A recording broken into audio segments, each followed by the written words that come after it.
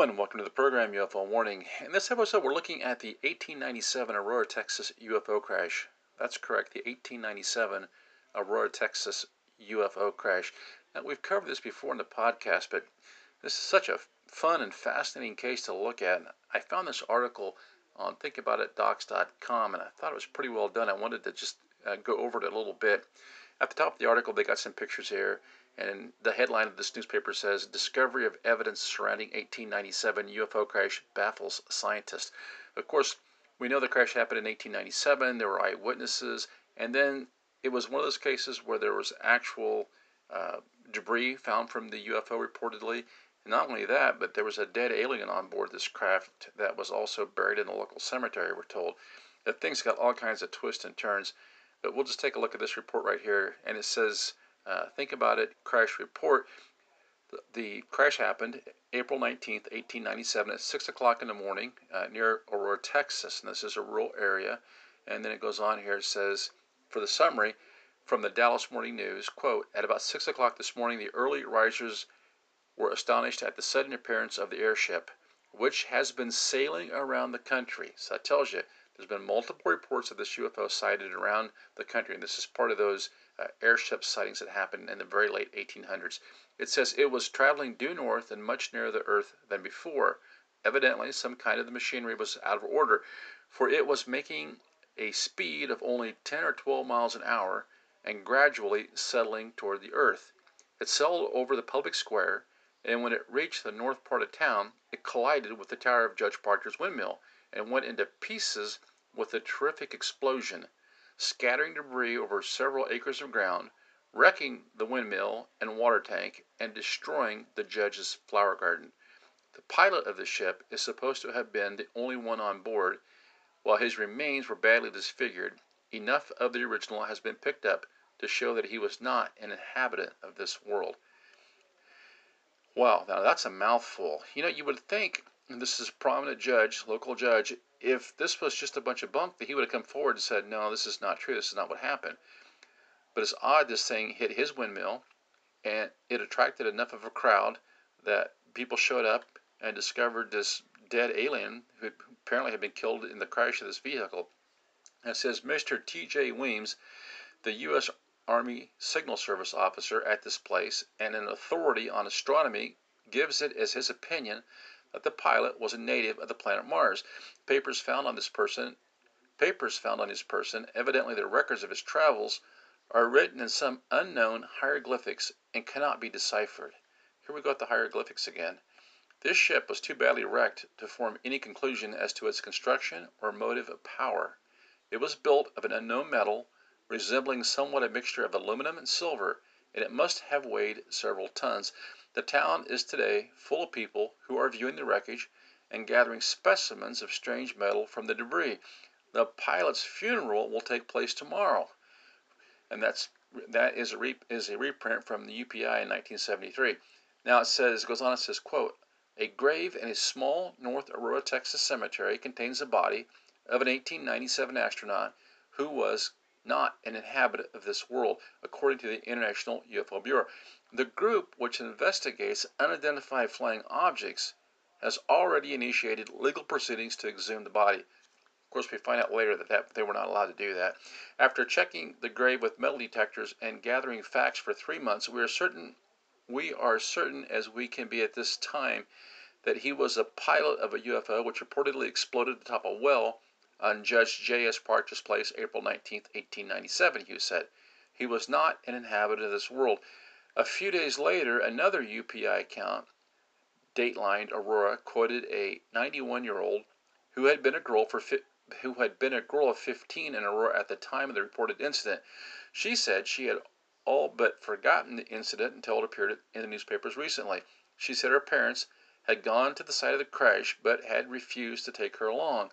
She recalled that the remains of the pilot, a small man, had been buried in the Aurora cemetery. Not to be outdone, the Associated Press and a story dateline Denton, Texas, reported a North State Texas University professor who had found some metal fragments near the Oates gas station, the former Parker farm. One of the fragments was said to be most intriguing because it consisted primarily of iron which did not seem to exhibit magnetic properties. The professor also said he was puzzled because the fragment was shiny and malleable instead of dull and brittle like iron. The Aurora Cemetery Association was successful in blocking the attempts to dig up the grounds in search of the quote-unquote Martian pilot. Look, doesn't sound like metal to me that we know of. Doesn't sound like iron. That would have been rusted away after 100 years. Secondly, a lot of people have said, well, this could have been some unknown person in an airship. That's just doesn't make any sense. If you do any research at all and find out how much work went into building one of these, giant blimps, they're almost the same thing that was being flown in World War I, say, a tremendous amount of resources. They took, I think, it was in the dozens of cows, as I remember, that they had to go in and they used cow stomach or cow bladder to create the surface of these things. So this is 1897. Imagine the amount of natural resources it would even take to build an airship.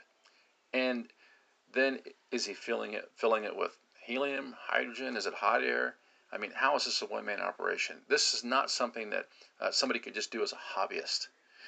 Clearly, this was an unidentified flying object.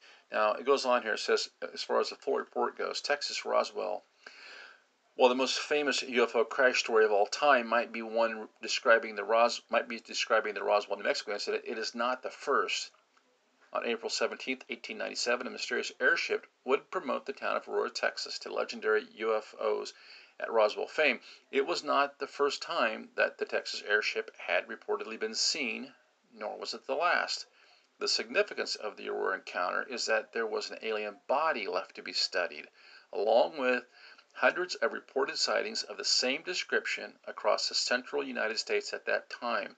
The Dallas Morning News carried the story, but as current expectations would have it, the story was not a headline, nor was it even on page 1. So if they were trying to sell papers with this thing, why wouldn't it have been on the front page? The story was on page 5, listed among more than 12 other articles discussing sightings of mysterious airships. In the 2 days prior to this incident, there were another 16 articles describing sightings by reputable people in the area of central Texas. In late November 1896, there were thousands of witnesses reporting a sighting of airships over California, some 1,500 miles to the west. Between November 1896 and April 1897, many additional airship sightings were documented in several states from California to Michigan. Between April and May of 1897, the airship sightings continued in more than 30 Texas counties, reported by hundreds of real Texans, with the most common element being that it was cigar-shaped and could do things that today's airships can barely do. What they saw may never be determined, but did they see something of an extraterrestrial origin fly overhead? Well, look, it's simple to answer that question just through a process of elimination. We had no technology that could do that in 1897. Now, whatever these people saw wasn't something that we could just simply explain away as a blimp or some type of dirigible. I mean, the technology and the resources just weren't available back then for there to have been this many sightings. Actually, what it was a UFO swarm that was going on. As far as I'm concerned, these things were simply taking on the appearances of these airships. Now, the article goes on, it says, granted, many UFO sightings and pictures were hoaxes, but at the turn of the century, people had no motive to make up a story such as this, other than simply stating that they saw something and wanted to tell others about it.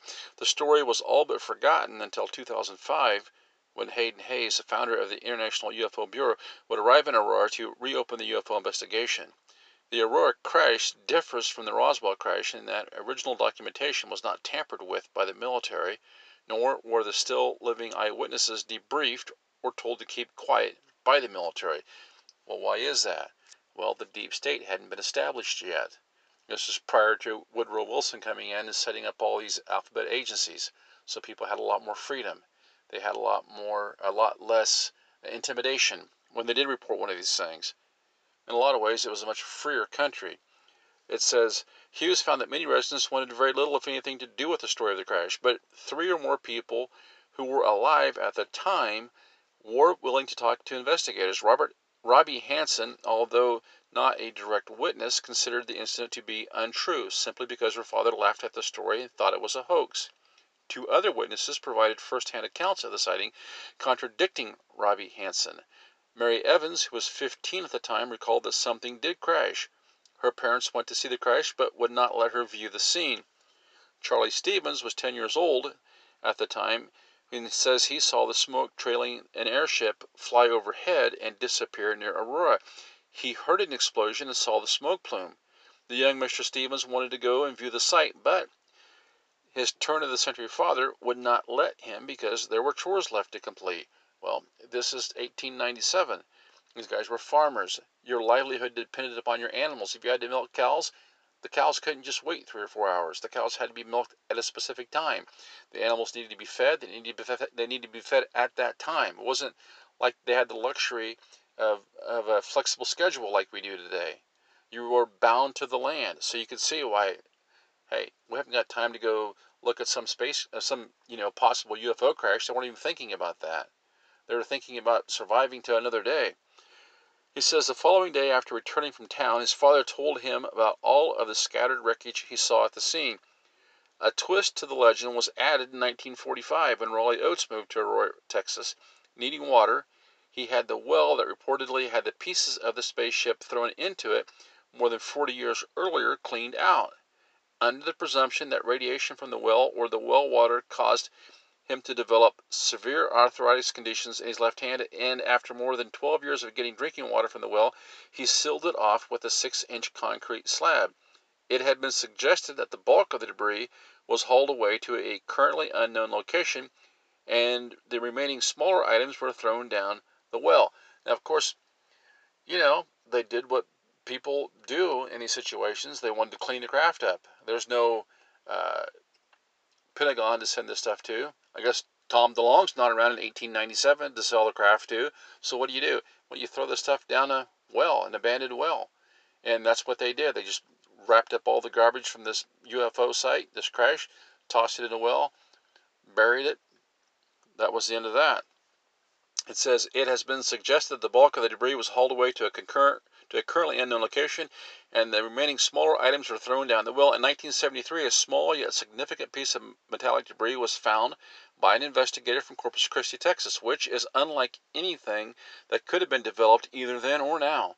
The item was tested twice, once at a specialized aeronautics failure analysis lab, which prefers to remain anonymous, and a second time at a Anastas Technical Service Laboratories in Houston, Texas.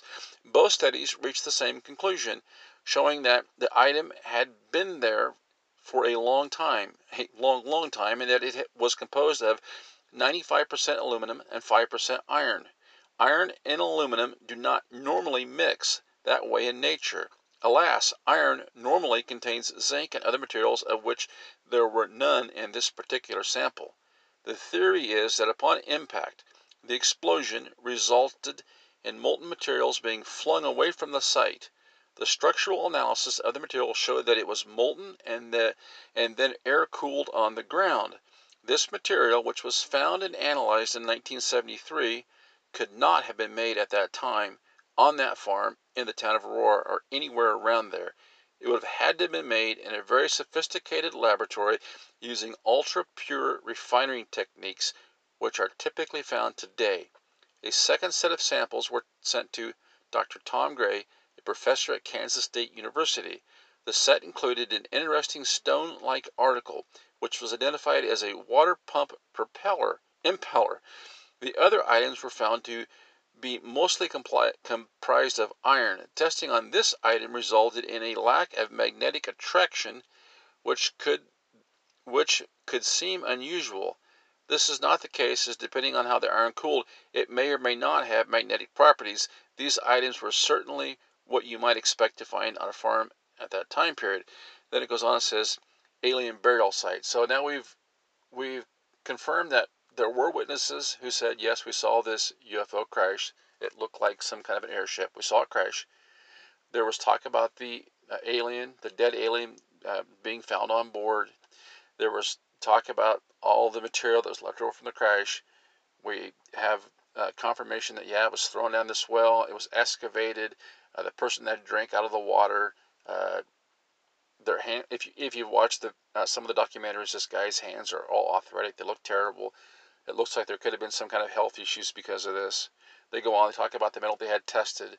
Yeah, 95% aluminum, 5% iron. There's no way they could have been made anywhere in or around Aurora, Texas, back in 1897. You can hardly, it would take a modern facility to do this. And so we have the crash, we have the metamaterial, we have witness reports of the alien body, and now what happened to that alien body? It says alien burial site. The story includes that the spacecraft had a single occupant who was found dead. The townfolk had a Christian burial for the badly mangled body in the Aurora, Texas cemetery. At the same time, an interesting looking headstone was found, which could have been the marker for the burial site. Using metal detectors, investigators discovered that they got the same decibel reading from the gravesite as they did where they found a mysterious Aurora fragment. The fact that they detected metal in the grave indicated that someone must have buried the metal fragments from the crash site along with the body. This gives the grave site more importance as it shows a direct relationship between the two locations. A certified letter was sent to each member of the Cemetery Association requesting to exhume the body. The association was dead set against this from happening and had the Wise County Sheriff post deputies at the cemetery to prevent any excavation from happening. Now, think about that. Think of the cost involved.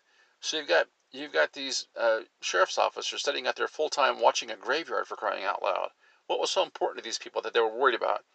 MUFON suffered a crushing blow to their efforts due to the 2-week delay. The headstone had been removed along with the metal that had been previously detected, as metal detectors were no longer able to locate any metallic debris at the burial site. According to experts, someone had managed to drive a 3-inch pipe into the ground and then removed the metal debris from the ground. Sounds like somebody knew what they were doing. So this is what we see so often in these UFO cases. Somebody raises questions, they try to do an investigation, and then they're impeded at the local level and by local law enforcement, and it seems like it's for some greater reason. It says legendary status. Like the 1947 Roswell story, the legend describing the encounter at Aurora has grown over the years. Skeptics challenge the story in the investigation seeking to disprove the research by organizations like MUFON and the International UFO Bureau. The anti-UFO stories range from saying it was a hot air balloon to the idea that the story was merely a publicity stunt to save a dying town. The most prevalent being the hot air balloon theory. Unfortunately for the naysayer, there is physically no way it could have been a balloon. There are no balloons that can rise or fall with lightning speed. They can't turn right angles or go vertically up or down. Due to the detailed descriptions of the airship available at the time, it is unlikely that it was a balloon, as that should have been easily recognizable as such by any of the multiple viewers that had seen this particular airship all across the state as well as the nation. The secondary belief is that the story was concocted by the author of the original Dallas Morning News article of April 19, 1897, S.E. Hayden, had a reputation as a great practical joker and a hoaxer. Jim Mars, an investigative journalist, reports that he has found no hard evidence supporting this idea, nor has he found any article written by Mr. Hayden that turned out to be wrong. If Hayden was acting as a reporter as opposed to a hoaxer, why wouldn't he followed up the story with a line or two saying that people showed up for the funeral service? Barbara Brahmer, the mayor of Aurora, Texas, has spent many years researching the town's history and believes she may have an answer to the Aurora legend. According to her, the legend's roots can be traced to after several disasters suffered by the town. Now, of course, she goes on and says that this theory is that the town was in dire need of money and they were looking to create tourist dollars. Come on. It's 1897. You know, in the article, it finishes up here. It says, the once thriving community of Aurora, Texas began a downhill trek at this time, which could be reason for creating such a story in an effort to boost local morale and bring some new interest in the community. I'm sorry. The idea that this thing was just a made-up story just seems like a stretch to me. If it was, it certainly didn't work. What compels me about this story, why I keep coming back to it, is these three witnesses they found. They didn't all agree. One of them was a debunker. But the other two said, yeah, my parents saw something, or I saw something. That their stories had the same basic agreement. The fact that this article was placed on page 5 of the newspaper. If they were trying to create a hoax, or if they were trying to get this story going as a way to promote tourism to this little out of the way town, you would have thought they would have uh, paid enough to get the story put in the paper in such a way that people would notice it. This Aurora, Texas UFO crash in 1897, to me, has all the hallmarks of a UFO crash. People see it, people report it, people talk about it, and then you have the parallel narrative kicks in. In this case, the parallel narrative being that, well, it was a balloon, it was some sort of a home-built dirigible, even though there's no way that one person is going to have enough resources at their disposal to do this, in the U.S., even though there have been multiple sightings of this very same type of craft. And then you got another narrative. Well, it was just done to promote tourism. It's 1897. How much tourism is going on? When you compare the the alternative narratives to the facts of what was reported in the paper and what people said happened, and you compare that to the evidence of this, what appears to be a disturbed grave, to the evidence of the material being uh, thrown into this abandoned well and covered up. The well gets cleaned out, the material gets relocated, but the people drinking out of the well become sick. This guy has a terrible case of arthritis. Arthritis being what, an immune system issue. All the, all the things that kind of add up to be like, yes, this was a UFO. This UFO did crash in Aurora, Texas in 1897. It caused significant damage to this windmill. Yes, people did go and see it. There was wreckage everywhere. Yes, people did bury the alien in a graveyard. Yes, people did throw the wreckage into an abandoned well. Yes, later on that well was dug back out again. The material was moved again, and the person that consumed water out of that well water became quite sick, developed a terrible condition of arthritis. Yes, people did investigate. Yes, people did go to the reported gravesite of this alien. Yes, the grave stone for that alien disappeared. Yes, the local authorities there did send in law enforcement to guard that grave site for 2 weeks until the evidence was mysteriously gone. So, yeah, is there a conspiracy? Well, it certainly looks that way. Until next time, this is UFO Warning. Over and out.